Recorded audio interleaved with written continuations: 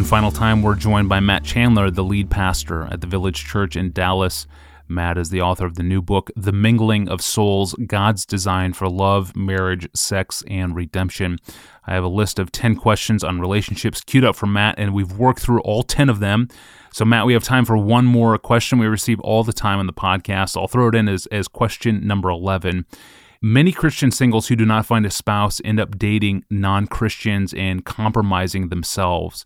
What does Christ have to offer to a Christian who is tired of the weirdnesses of Christian dating, who longs to be married, who is sick of being lonely, who doesn't have any Christian prospects at the moment, and who isn't getting any younger? What would you say to this listener? Oh, gosh. Well, a couple of things. First, I want to totally affirm the desire to be married. I don't want anybody to ever feel guilty about that desire, because I feel like so often, particularly single women, God bless them, man, I just feel like they can get, find your contentment in Christ. Why is Christ not enough? And I just think that's such a terrible, terrible response, because the desire to get married is a good desire. It maybe even one that's been woven into them by the Creator of the universe. If the Bible says he who finds a wife finds what is good, that's all I need for both the man and the woman to go, this is a good thing to be desired. If to find it is good, then let's desire it. But like all desires, they have to be placed where they belong. And so I want to affirm this desire to be married. I want to warn against loneliness and this desire being a desire that's so far up in your list of desires that you would be willing to compromise and put yourself in a situation that would be far more horrific and far more lonely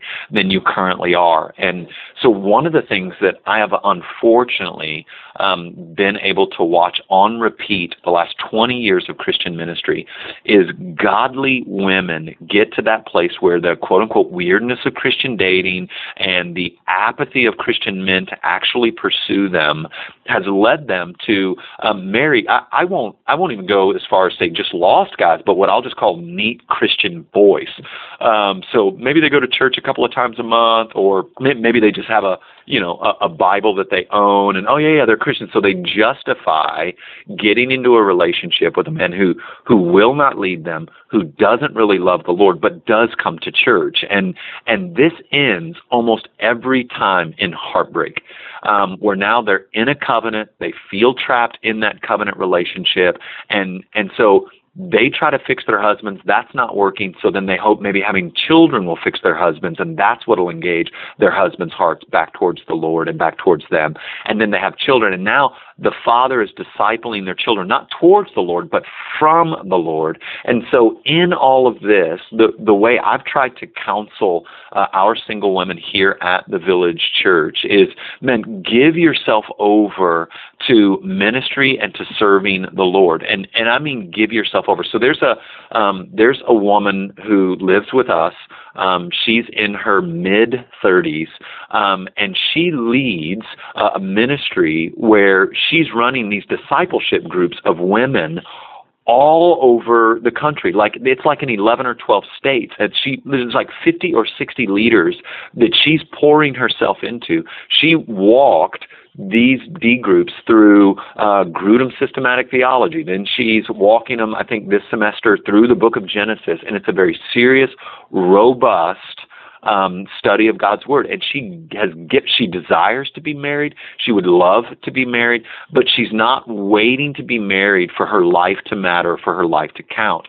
So she has moved in with us. She's very much a part of our family, and she's given herself over to Christian ministry. And even when I think of, the young woman who helped shape some of these questions, she's given herself over to serve the Lord, to write and to teach and to disciple and to open up her home to care for other women and to encourage other women to grow in biblical literacy. And I think that that's what Christ has for them: fulfilling, soul-stirring, soul-satisfying gospel ministry. Amen. Thank you, Matt, for your example and for joining us in this podcast. We really appreciate it. Oh, it's my pleasure, brother. That was Matt Chandler, the lead pastor at the Village Church in Dallas and the author of the new book, The Mingling of Souls, God's Design for Love, Marriage, Sex, and Redemption. He joined us in episodes number 522 to 529 to answer some of the most pressing questions singles face in the church. And we are very grateful for his time and for his pastoral wisdom. Well, we are back with John Piper tomorrow. I'm your host, Tony Reinke. Thanks for listening to the Ask Pastor John podcast.